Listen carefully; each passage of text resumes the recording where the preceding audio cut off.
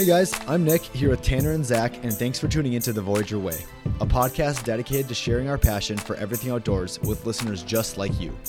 Whether it's talking about incredible trips we've been on, teaching you the best way to get your own adventure started, or talking with amazing guests about the incredible things they've done or places they've been. You can find it all here on The Voyager Way. How's it going, everybody? This is the first podcast of The Voyager Way. My name is Nick. I'm here with my brother Tanner and Zach. I'm 26, Tanner's 22, and Zach's 24 years old. We all went to the same high school, Cathedral, here in St. Cloud, Minnesota. I did my undergrad at NDSU. Tanner's finishing his degree up in economics at SCSU, and Zach just finished his degree off at St. John's, which was Environmental Studies. Yep. So. I just graduated. So Zach just graduated in May. I just graduated physical therapy school actually in May as well. And Tanner will finish up this year in May. Yeah. This is coming May. Yep. So we decided to kind of start this podcast just because we have a pretty tight knit group of friends, that enjoys doing all this kind of outdoor stuff together. And every time we get, the group together, whether it's all of us or just a few of us, we always have an awesome time talking about trips we've been on, trips, like planning trips for the future, and just kind of enjoying the ones that we're on whenever we get together. For instance, was it 2 weeks ago? We went to Zach's brother, Mitch, is out in Portland. He's going to school to get his PsyD, which is a psychology degree. And we had his bachelor party out there in Portland, and which was awesome. We went out, we got an Airbnb at like the base of Mount Hood. It was like... Yeah, I think it was like 10 minutes away from Mount Hood. Yeah, so it was just a perfect trip. We haven't had that many of us guys together in a while. No, yeah. So I guess to kind of elaborate, our close-knit group of friends is kind of made up mainly of these three families. So Nick, Tanner, and their brother Brady, and then myself, this is Zach, and then my brother Mitchell, and then the Spethmans, which is a group of three other guys. And so that's kind of like our main group of guys that we've been hanging out with since we were real little, and it's kind of expanded as we've gotten older. But yeah, all of us, we couldn't think of the last time that all of us were together in the same spot. It's been so long. So getting everybody together and having similar experiences, it was so easy for us to just talk for hours about those experiences. Yeah, so and then obviously just going through high school and being more, you kind of get to know people that have similar interests with you. So there's a ton of other people that we met and are super close with that have gone on a lot of these trips with us that we're going to talk to you guys about.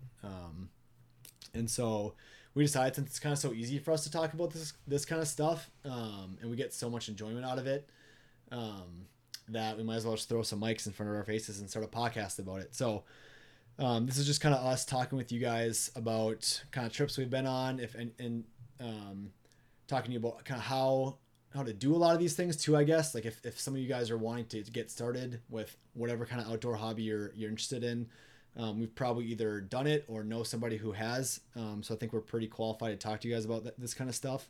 And we're just really pumped to kind of share our passion with you guys for a lot of this outdoor stuff. So we'll just kind of go into it. I like to think us three, at least, and kind of why I reached out to my brother and Zach in the first place. It seems like we're kind of, for lack of a better term, jack of all trades, master of none. So we've done a lot of outdoor things, and we're pretty good. Like I would say very experienced in probably the camping world, the fishing world, and I guess Zach's gotten into a lot of rock climbing, and they took some pretty cool trips. And especially, yeah, I guess paddling, and yeah, that's true. A lot of whitewater stuff too. And like I said before, like if we haven't done it, we've either, like, if we're not crazy good at it, we've either done it or know people who have. So I feel like our connections are pretty all encompassing, which is good for a podcast like this, I feel like. So I'm gonna let Zach talk about the Voyager program, which I think is kind of how for sure Tanner and I got started with all this crazy outdoor stuff. I know Zach, you and your family were kind of doing it a lot before, like just kind of as you were growing up, whereas Tanner and I didn't really get our first real taste of like camping and being outdoors and doing all that kind of stuff until we were in high school. But the Voyager program is kind of where we all, I would say, can like kind of meet in the middle and say this is kind of where our journey with this kind of stuff started. So Zach just started as the program director of this. When did you start officially? I started in November this past fall. Okay. Cool. And so, yeah, so you just want to tell people kind of how long the trip is, and I guess start off with like how long it is and who goes on these kind of trips.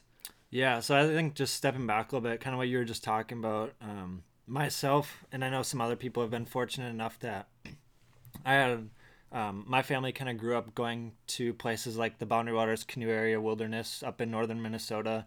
I started going when I was like 3, I think, and so I was fortunate enough to start doing some of that stuff at a very young age. Some people just kind of get into these different activities at different stages of their life, and I think that's a really cool thing that this Les Voyageurs program offers to a lot of people in the central Minnesota area. And so what it basically is there's essentially 2 trips that we provide right now. We're hoping to kind of expand that into more in the near future, but the main one being the first year trip that a lot of people go on, and that's for guys after their sophomore year of high school and girls after their junior year of high school. And so it's a month-long canoe trip. Typically it's in Manitoba and Ontario, kind of in the area east of Lake Winnipeg. This year, due to coronavirus stuff, we were forced to stay into the northern Minnesota area, so the crews were up in the Boundary Waters and recently just got back about a week ago. And so, yeah, it's a month-long trip for men and women around that high school age, and the crews are right around 9 people typically, give or take 9 people. They sometimes vary, 8 or 10. But yeah, so they're gone for a month long, and they're doing all sorts of portaging, paddling, bush crashing, whitewater, kind of a whole variety of stuff. And then after that trip, if they go into the next year and they kind of realize that they enjoyed that trip and they want to do a second trip, our second year program is called the Far North, as we call it, and it's basically a longer, more intense trip. And those trips kind of range in location from going to the Arctic Ocean to Hudson Bay, in different places along those lines. And those trips kind of range more from a month to 45 days, somewhere in there. So they're a little bit longer, and they're usually quite a bit harder and a little bit more physically and mentally demanding. So and Tanner and myself have both done a few of those trips, so we'll talk about those in future episodes. But that's just kind of a gist of what they go through, and I know we'll be talking a little bit more about the program more in depth as we go on. Nice, yeah. So do these kids just go up there by themselves, or who are they with? Yeah, so each crew has guides, and so it depends. They're either solo guided by a guide, or there's 2 co-guides, and so the guides are usually in the age range from, well, I guess to be a guide, our kind of requirement is that they have to have finished 1 year of college, or be an equivalent age to that. And so they're kind of in that college age group there. And so depending on if the person has guided before, they're either a solo guide or they're co-guided in groups. Cool, yeah. And I just brought that up just because Zach and I have both guided trips, which is a totally different experience than, I know going into it, I kind of thought that, because I had a pretty awesome trip for my first year, which is why I wanted to guide another trip. And I thought it'd be, I knew it'd be different, but I didn't know how different it would be, especially for me going into it. And my co-guide and I were we were in the same crew originally, and we were luckily very different, had very different personalities. So I was more of the kind of worry about everything, make sure we were like on track, we had enough food, if like make sure the kids were being safe, all that kind of stuff. And my co-guide was a little more laid back, which is probably a pretty good balance.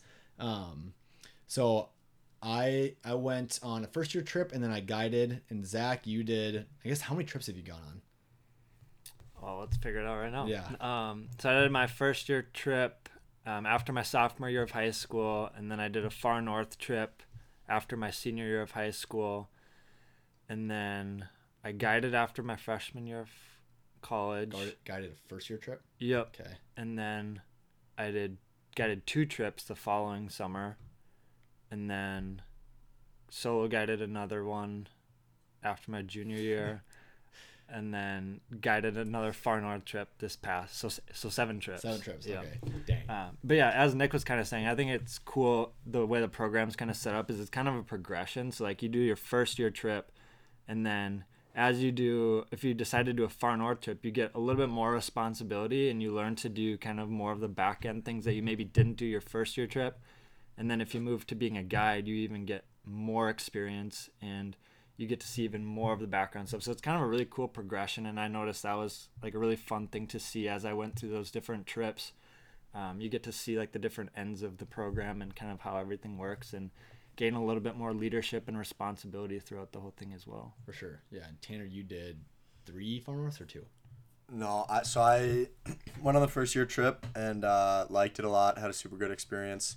So then the next summer after my junior year, I went on a far north trip. It was actually the first time any crew from Voyageurs had done that trip. It was the Missinaibi River. So we started on Lake Superior, and then we ended just south of Hudson Bay. So it wasn't quite your typical far north trip, but it was up there, and it was a little bit more different from the first year where we were doing a little bit more whitewater on the river and a little tougher portages. So that was after junior year. And then after my freshman year of college is when I went on your I guess more common far north trip, the Coppermine River. And that's way up. You end in Kugluktuk, none of it. So that ends on the Arctic Ocean. So yeah, those are my 3 trips. That's okay, super far. And why did you think about guiding ever? Or not really? I don't know. I thought about it, but I just really don't think I would. I don't think I'd be that good at it. I think fine at it. I don't know. I think I would just worry too much, and I'm not sure. I thought about it a little bit, but I just had such a good experience with the far north, and then I don't know. I was just moving on. So Zach, you did first year trip, 1 far north, and then the rest 5 were all guiding, or did you do 2 far north? I guided 1 far north and then participated on 1. So that was the Coppermine, both of those. Yep. Oh, so both your far north trips were Coppermine? Yeah. Okay, cool. And Zach and I were talking about this too a little bit ago, since he just kind of took over this new role as a program director. He's been talking about kind of getting more into different trips up north, just to kind of see, because we were talking, it seems like there's a lot of the trips have gone through the same, like I've always done the Coppermine, which is, there's a reason that they love doing that trip, is because it's obviously, I mean, I've never been up there, but Tanner and I have been talking, we're definitely going to make a trip at some point up there because it sounds amazing. But it seems like, well, how many different trips are there? I mean, there's probably been way more in the past, but there's probably only like 2 or 3 options that people have done right now, right? No, there's more than that. I don't know the number off the top of my head with how many options there are. Like more than 10 or... See, the thing is, like, there's some trips where we did them, but then realized, like, for example, like some rivers, like polar bears were just too much of like a worry. Yeah. Whereas like we could do them again, but it's like, do we really want to take the risk to like do that in some of those areas? Maybe we will again, but for now that's not really what we're doing. Gotcha. But I think the cool thing about the Far North program too is like we offer these, like, I guess, routes that people have already done, so we know the logistics for them. But what we also advertise is like, you guys can look at a map wherever you want to go and do that. These are just kind of what people have done, and that's exactly how they started. They just saw a blank piece on the map and just kind of made the route out of that, and then people started to do that every year. And so I always encourage people to check out different areas because I mean, northern Canada, the tundra and the Arctic is, I think, in my opinion, very underrated. Yeah, it's probably hard to find a bad trip. Exactly, yeah. Like the whitewater, the scenery, wildlife, all of that stuff is just phenomenal. And so doing only one river, I think, is kind of, I don't know, I think expanding it into other places and other activities and stuff, I think is well worth it because there's so much else to see. For sure. Which well, that's the thing, because for a lot of these people, it would just be like the second time that like the guide would do the Coppermine. You know what I mean? Because the kids coming in, like, they haven't done the Coppermine before, and they've seen all the pictures and the videos, and they've like heard all the stories about how awesome it is. So I feel like it'd be tough knowing that you're going to get a good trip going there for sure, as like opposed to, oh, like, well, let's just go somewhere else and like kind of not risking it, but kind of like there could be less less whitewater to shoot and more portages and kind of find that balance. I feel like it'd be maybe tough, and maybe explain why people just normally go with what they know people have had an amazing time doing. But obviously there's a lot of land up there, so there's probably plenty of rivers and lakes that you can figure out. But yeah, okay, so I guess I only have 2 trips. Tanner, you have 3. Yep. And you have 7, so that's 15 trips total between the 3 of us. Just with the program. Program, yes. And so I would say we're pretty experienced with camping, paddling, portaging, all that kind of stuff that you do on those kind of trips. So pretty cool. And then just another thing, if anybody wants to go and learn more about this Voyager program, it's just www.lesvoyageurs.org. It's les-voyageurs.org. And there's a ton of information on there. So I guess talking about other trips, I know Zach and Tanner have probably been on a couple more than I have as far as like kind of unique adventures that they've kind of gone into. And I know Zach went, you got into your rock climbing. Where'd you guys go last? Was that last year you guys went, or a couple of years ago? We were down in Moab, Utah, doing some climbing. Some of the pictures were just, oh gosh, disgusting, but hanging from a big rock. But anyway, a couple more trips that we kind of have in common together. We usually try, I feel like we have gotten at least one trip per summer. We try and get kind of the boys back together to go up to the Boundary Waters every summer. And the cool thing about that is it kind of changes every year. It's a good and a bad thing, because obviously, like, best case scenario, you'd have all of us up there. But just with everybody's schedules, how they work, whether it's summer hockey or jobs or any number of things. Actually, mostly like trips. People have gone on, since we're kind of the 3 families we talked about. A lot of us have been. So I'm the oldest. I guess the Spethmans, they have Mary is kind of the oldest. She's older than I am, but as far as us guys, I'm the oldest at 26, and then Michael's the youngest at, is he 22 now? Yeah, he's turned 22. Yeah, just turned 22. So every summer, like there was always at least like 1 or 2 of us either on our first year trip or going forward into like a far north trip. So it always depended on like who was available during the summer. I think it is kind of cool though, like you were starting to say, is like we have different people each summer. Yeah. Like just kind of like 4 guys, like me, Nick, Zach, and Mitchell one time, or me, Peter, Brady, and I don't know, whoever. The dynamic changes every time. Yeah, but it's kind of fun getting that different dynamic, and like you said, it'd be nice to have everyone, but you have just different stories with everybody, and I don't know, it's kind of cool. And there's a couple more guys from high school that have come along with too, and some of our best friends too, that they're at in Portland with us for the bachelor party, and either played hockey with, or I played soccer with. There's a ton of people that kind of putting yourself in these kind of going on these kind of like trips and just surrounding yourself with people who enjoy the same kind of things, you form some pretty good bonds.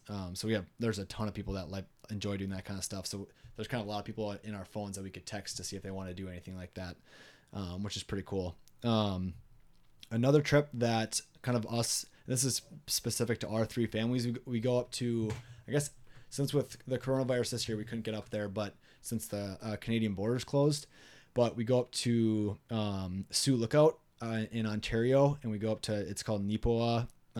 What's the lake called? Is it Lake Minnetonka? Lake Minnetonka. Yep.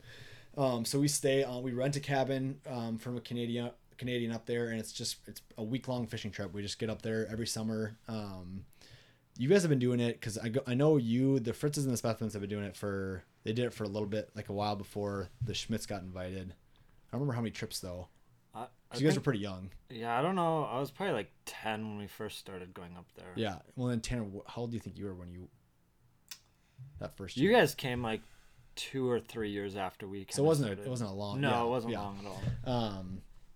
And that's honestly the same thing with the Boundary Waters trips. Like every year we go up there, and it's just kind of a guy's trip. It's with all our dads, whatever kids can make it. And then I know Zach, your grandpa, and some of your uncles, the Spethman's uncles, and just whoever can go each summer differs. And so the dynamic changes every year, which is kind of like, there was one year it was literally me and all the dads and uncles and grandpa and Tim. Like it was me and a bunch of old dudes. And then there's some years where it's like, I think, was it last year? It was like 2 or 3 dads, and then I don't know. It depends every year. So which is kind of cool, because obviously you'd like to have everybody up there, and when you're up there, it's kind of, when you're up like you don't have a lot of cell service and you're more just like connected with the people that you're with there, you start to maybe realize how much you take for granted just being able to be with those people all the time, and not having them up there and being able to experience those kind of things with them is kind of a bummer, but you just kind of appreciate the time that you have.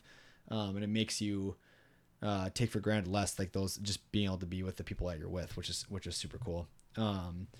So we get a lot of trips in during the summer for sure, especially with us just kind of finishing up school and kind of getting into the real world here. But I don't know if Zach or Tanner, if you want to bring up some of your other trips that you've been able to go on, not kind of the fishing stuff and the boundary wire stuff that we've been doing, but other stuff. Well, another fishing trip, kind of the trout stuff. Me and a couple buddies this spring found a way to kind of make quarantine a little bit better. We would go up to the North Shore on Lake Superior, up just a little bit north of Duluth. Reagan, one of my friends, goes to college at UMD up in Duluth, so he's got a house up there that we would stay at, and just every weekend for about 5 or 6 weekends, I would say, during the trout run. Every weekend you went? It was pretty close every weekend. Maybe we missed one in there, but a lot. Yeah, a lot. We at least went like 5-6 times, and so we would just drive up at about we'd wake up at 4 a.m. to try to get a good spot, because there's so many people that come down there, and you got on your waders and you just go find a tributary that's leading into Superior. There's a couple different ones. I think there's 3, 4, 5 that we went to. And yeah, we would just go cast a line in the water, be sitting in there with our waders and just bouncing on the ground, waiting for a trout to bite. And they don't bite a lot. You don't really catch them. You guys are targeting steelhead, right? Yep, the steelhead trout. They're pretty hard to catch. I will say I think it took me 3 weekends to actually catch one fish, or just I didn't catch. Okay, I guess I should restart. The first time we went up there, we went with a guide so that we could just kind of get an idea of what we were doing so that we could start to go by ourselves. Because I know you'd never done that. Yeah, we had never done that type of fishing for the steelhead before. So we went up there and we had a guided tour, and I was the only one to catch a fish that day. Reagan had been fishing in the fall. He said he went out a bunch of times, probably at least 10 or 11 times, and he didn't catch anything. So he's like, screw this, getting a guide, and he invited Sam and I to come up. And so we went up there, and then I caught the only fish that day. The only steelhead, or just fish, period? I caught a steelhead, and then I caught just a little brown trout. Okay. They're just littler ones, but they didn't catch a fish, period. No. Okay. No.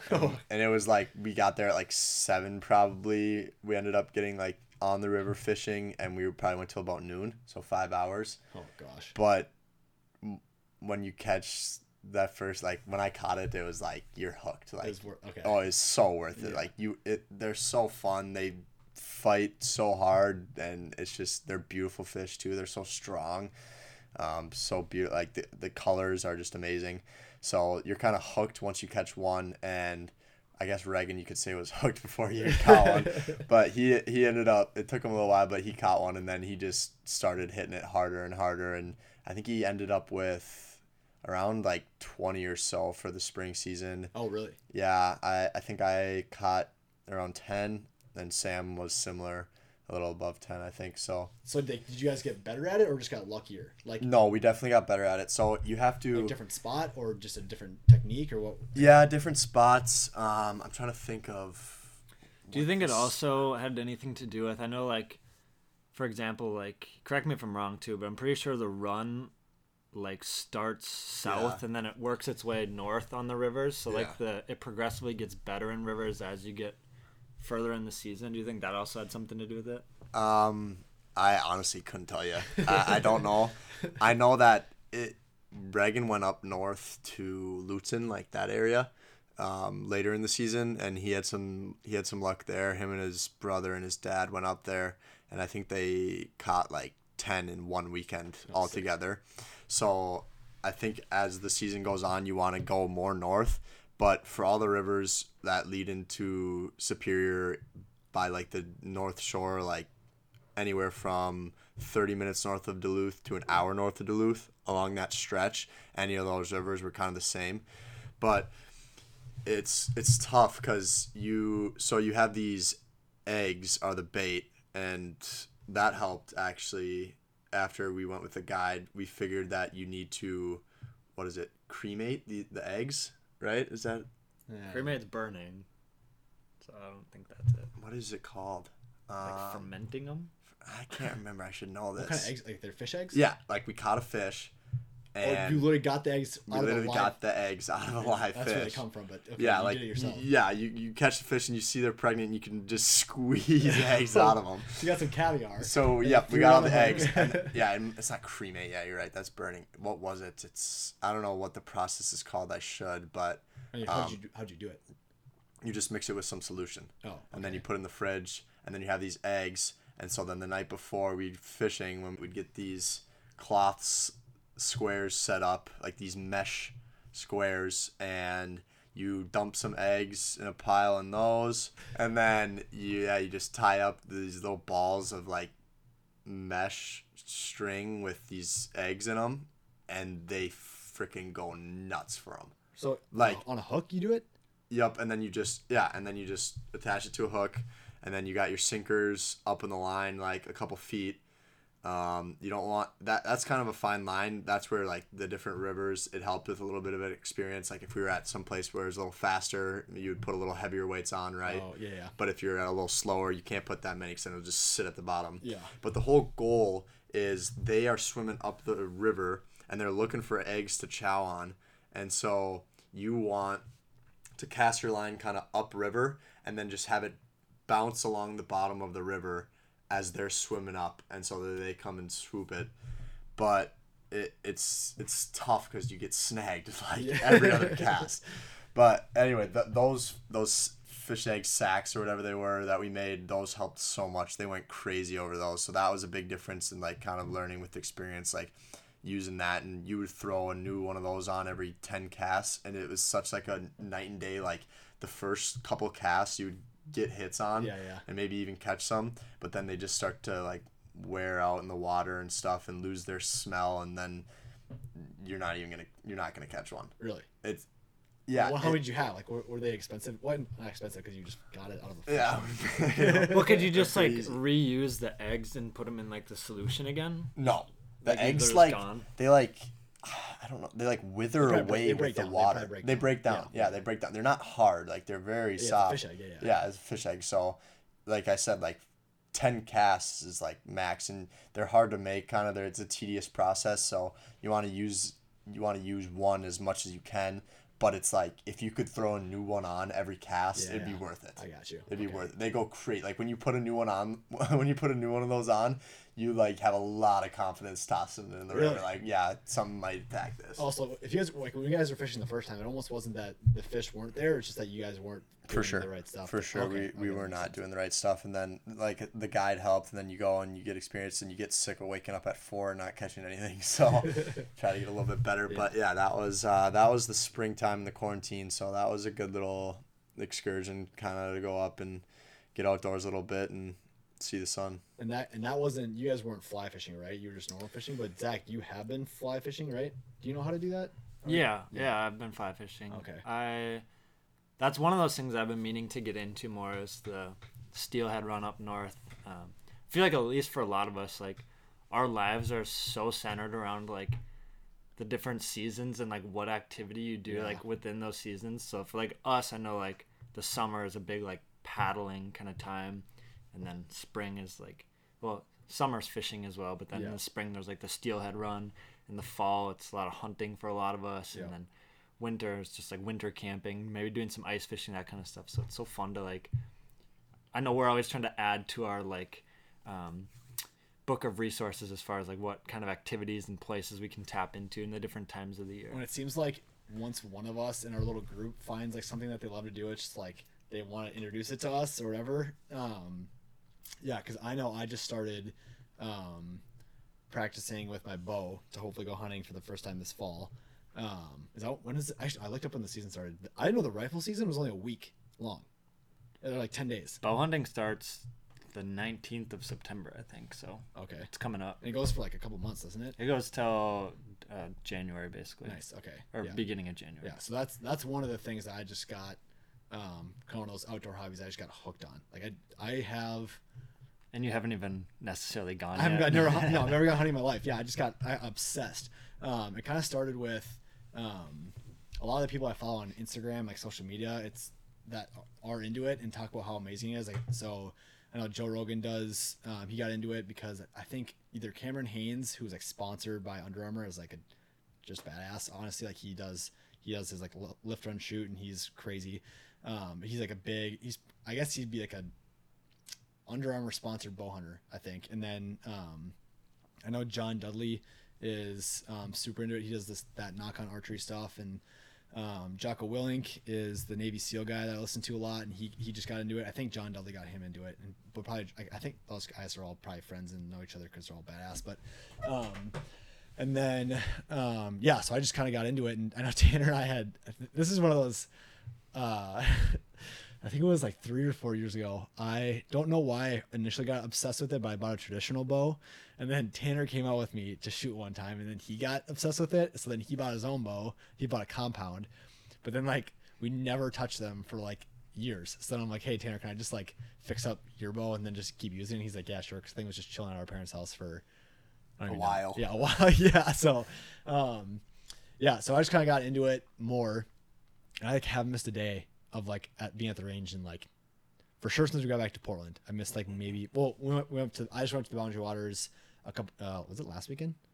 That was last weekend. Yeah, jeez Louise. So actually one of my buddies that I played soccer with at NDSU, he every time I'd post a picture or like a whatever of us getting off, like us camping or doing something like that, he always texts me like, we gotta go, like, yeah, take me. So this summer with like COVID going on, and just our schedules just kind of worked out perfectly. I'm like, yep, screw it, like let's just go. So last weekend I took my buddy up. He had never been camping. I don't know, I'm not sure. I don't think he'd slept in like a tent like in the woods. So that was the first time he got to go, and this is the first time that I actually like did the whole trip, like planned the whole thing. So I guess, and maybe this isn't right, but normally what would happen with our trips, because I know Zach, you've been busy with Voyageurs for like every summer. So have you gotten on a ton of the Boundary Waters trips with us? Like I feel like it hasn't. Yeah. I think the last time was when I was in high school, and it was after I got back from one of my trips. Oh yeah, like the next day we yes, went yeah, you're right. Yeah, you got back and then came with us, but so okay, he just got done with this like 30-day trip, and now like we're going to the Boundary Waters. Yep, cool. Like hook me up. But it seems like it was always kind of Mitch and I, Zach's brother, who would do a lot of the planning, and like we'd have a lot of. I guess Mitch had a lot of the gear. Which I kind of just found out because this is the first trip that I planned the whole thing. So I got a route, and actually the Boundary Waters this summer is crazy packed because like I think it's because probably because the borders closed and people just have more time on their hands probably. Yeah. So there was only like 2 entry points that you could go in through, and so I found the route, kind of where we were gonna go, and then I packed all the gear. I had to borrow some from you guys because I didn't have everything that I needed. Actually, it was a lot of the stuff that my buddy didn't have. So like he didn't have a hammock or a sleeping pad. I borrowed one of your canoes because mine's down in Omaha, and then we kind of fudged like some cross beams to throw the canoe in my Jeep because mine wasn't working. But in a pot, it doesn't matter, some other stuff.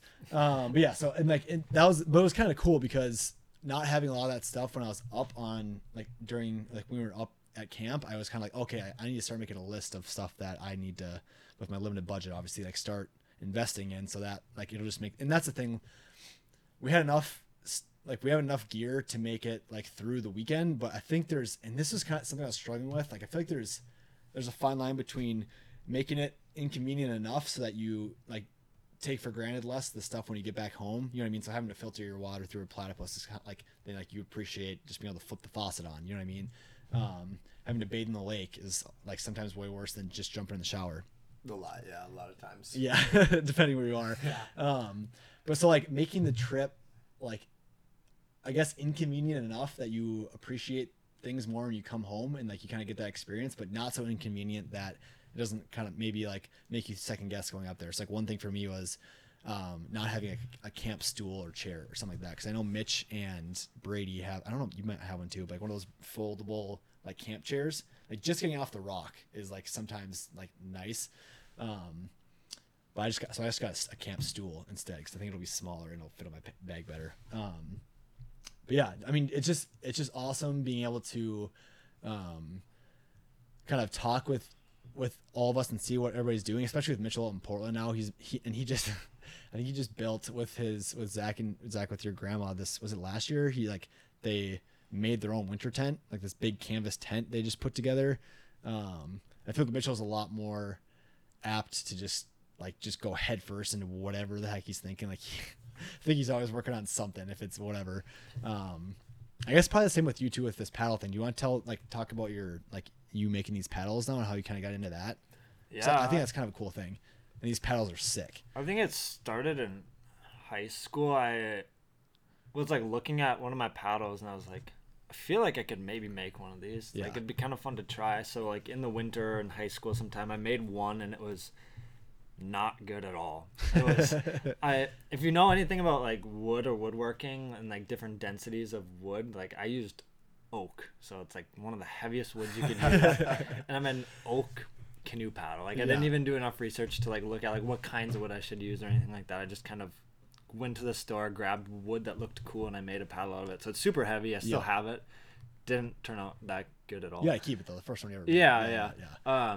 And then I took a big pause because it took me a while to make it because I had no idea what I was doing. And so I took a big pause on it. And then kind of more recently, this past winter, I just kind of was at home and wanted to try making another one because I thought they were a lot of fun. And so I made another one. And then with quarantine and all of that and the coronavirus, I've had a little bit more time on my hands in the winter through the spring. So I spent a lot of my spring just kind of working on some. And now I've gotten it down to I could make them in a couple hours, I think. What, really? But it takes me a few days, but that's only because you have to varnish it and sand it and it's the drying time that takes it long. But you can whip it together and if I had it all glued together to the time it was done, it would be a couple hours, and then you just have to have a couple more days for it to dry with varnishing and all that stuff. No way. So the progression has been fun to see it get better and better, and I've finally figured out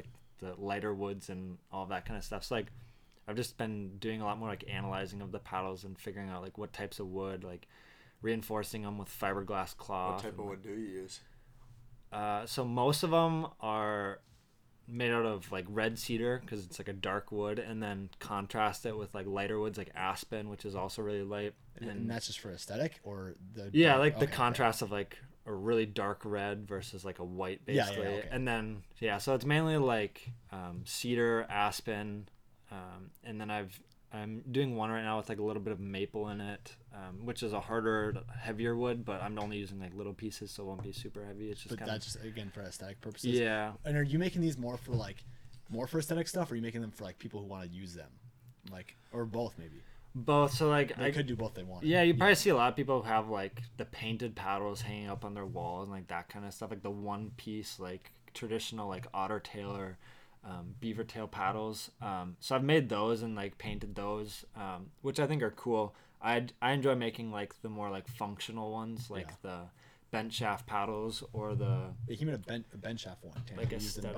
Yeah, sick. So that was also quite the learning process. Yeah. But they're super fun to make, and it's been fun using all these different paddles on the trips. You kind of get a sense for what you like in a paddle and what you don't like, and so you can kind of customize it to that. So some people will varnish the grips of their paddles, or some people will just take oil and oil the grip so it is still bare wood, but it's more of a traditional feel. Stuff like that. So it's been a learning process, but it's been fun to kind of figure it out and kind of be able to customize things how I like them. So. And are you trying to make that into is it just kind of a hobby still right now, or you would you best case scenario, would you like to make some for and make a little money off it? I mean, I've just been kind of making them more as a hobby right now. I mean, if people are interested in them, that's awesome. See where it goes. Yeah. I made a little Instagram for it, so because I always try to take pictures of them after they're done, and so I just kind of put them on there after I'm done making them, and so I've got a pretty fun one in the works right now that I'm excited to see how it turns out. Cool. So. And then I know you did a lot of kind of just talking, kind of going on just kind of hobbies that we have and that kind of stuff. But you did a lot of rock climbing in college, didn't you? Yeah, that was also one of those things where I didn't it was something I always wanted to get into, but there wasn't always many resources. If you've ever been to central Minnesota, it's not the most mountainous or hilly area of the U.S. So, I mean, St. John's had a wall. Or was it St. Ben's? St. John's has a rock climbing wall, like a big indoor wall. I think it's like 70 feet. It's not like crazy big or anything. As far as I know, though, going to some other colleges, it was pretty nice comparatively, I think, to some other. Dude, I think that was because I climbed the top of that one time. And that was pretty high. Were you there too? Yeah. It was. Yeah, NDSU had one too. I think it was that tall. Yeah, they have some pretty good like mix of like top rope, lead climbing, and bouldering stuff. They have a pretty cool route that like goes up one wall and you can go like upside down on the ceiling, like across the ceiling and then back down. Yeah. So that was like always one of my main goals was to like work towards that. And I got into like lead climbing. I actually had a couple friends who were really big into like tree climbing. Yeah, so, that's like, right. Yeah. They would find, I think the biggest tree on our campus was like 100 some feet tall, and so we would like. That's a lot. Yeah, we just one story is 10 feet, right? Is that what it is? I don't know, but yeah, one story is 10. So 10 story, like, oh, geez Louise, okay. So yeah, we would just like throw the ropes up over like the most sturdy, like tallest limbs, and then we basically climb up. He would actually spend like nights, like he would hang his hammock in like the upper canopy of the trees. Nuts. How would you? But are you strapped in though?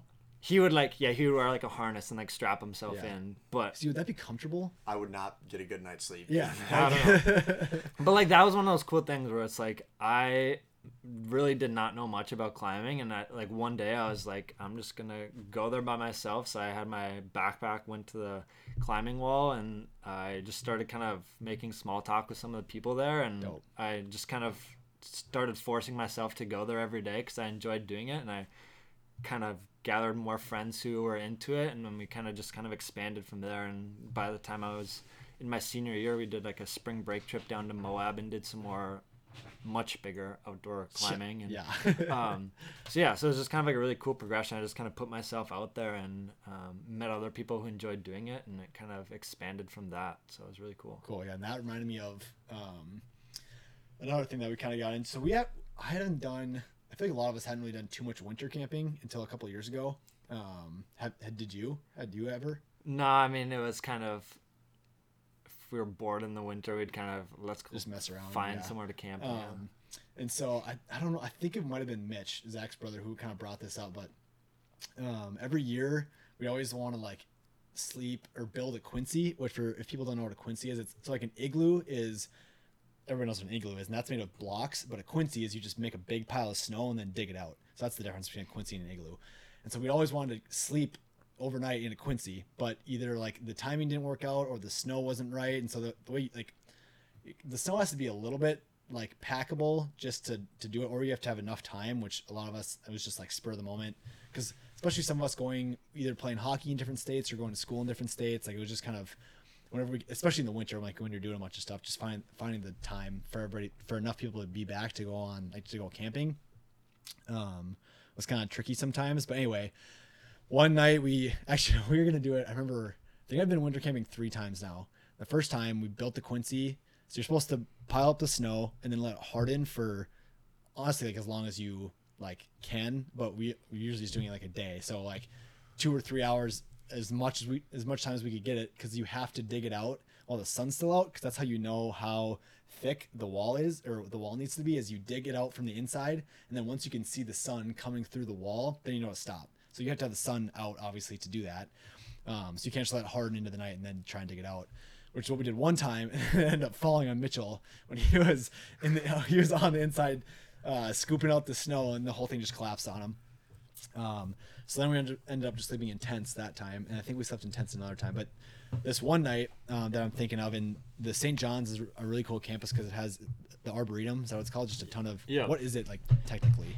Yeah, it's just like I can't remember the exact. It's thousands of acres basically of just like lakes, creeks, forest, and it's really cool because it's got like a variety of different types of forests. There's like all like pine tree forests, oak tree forests. Yeah, it's kind of like a big variety of maple. Yeah, yeah, they actually do a lot of really good maple syrup. Yeah, they do a lot of cool maple. Oh, that's right. Yeah, okay. Yeah. So we would camp in this arboretum. So we set up the Quincy, and we finally had it all figured out. And it was us 3, and then Tanner and I's brother Brady, and then Zach's brother Mitch. But the Quincy that we made was only big enough. We only had enough snow, and it was only big enough for 3 people. So then we were trying to figure out like if people were going to sleep in a tent, and Zach was coming back from work or something you had going on that night. So he got there a little bit later. But so what ended up happening is, so when there's actually a lot more snow inside the Quincy than you would think. Yeah, for and sure. So when we took all the snow and then we put it in this pile just like right next to the Quincy and didn't really think anything of it.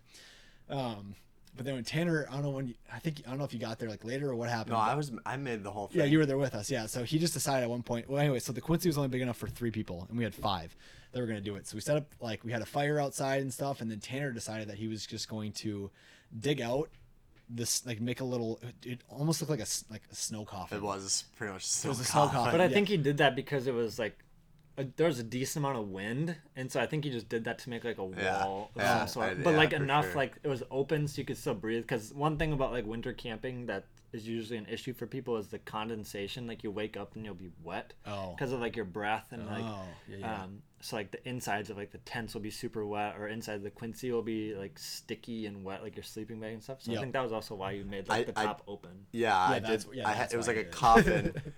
And then, like, pretty much just a trench, I guess. Yeah. In the snow. And then I put a tarp over, like, my feet all the way up to, like, my neck. Just cause? Yeah. Yeah. Just cause I think it's, like, a little more comfortable. Yeah. Like, you're not just sitting outside. Yeah. And I also had, like, a tarp on the bottom, obviously, so I wasn't just sleeping on snow. But then, yeah, my face was just pretty much out there. You probably had a sleeping pad, too, didn't you? You would have had to have. I'd hope so, yeah. Yeah, and then luckily, so Zach and Mitch worked for the, what's it called?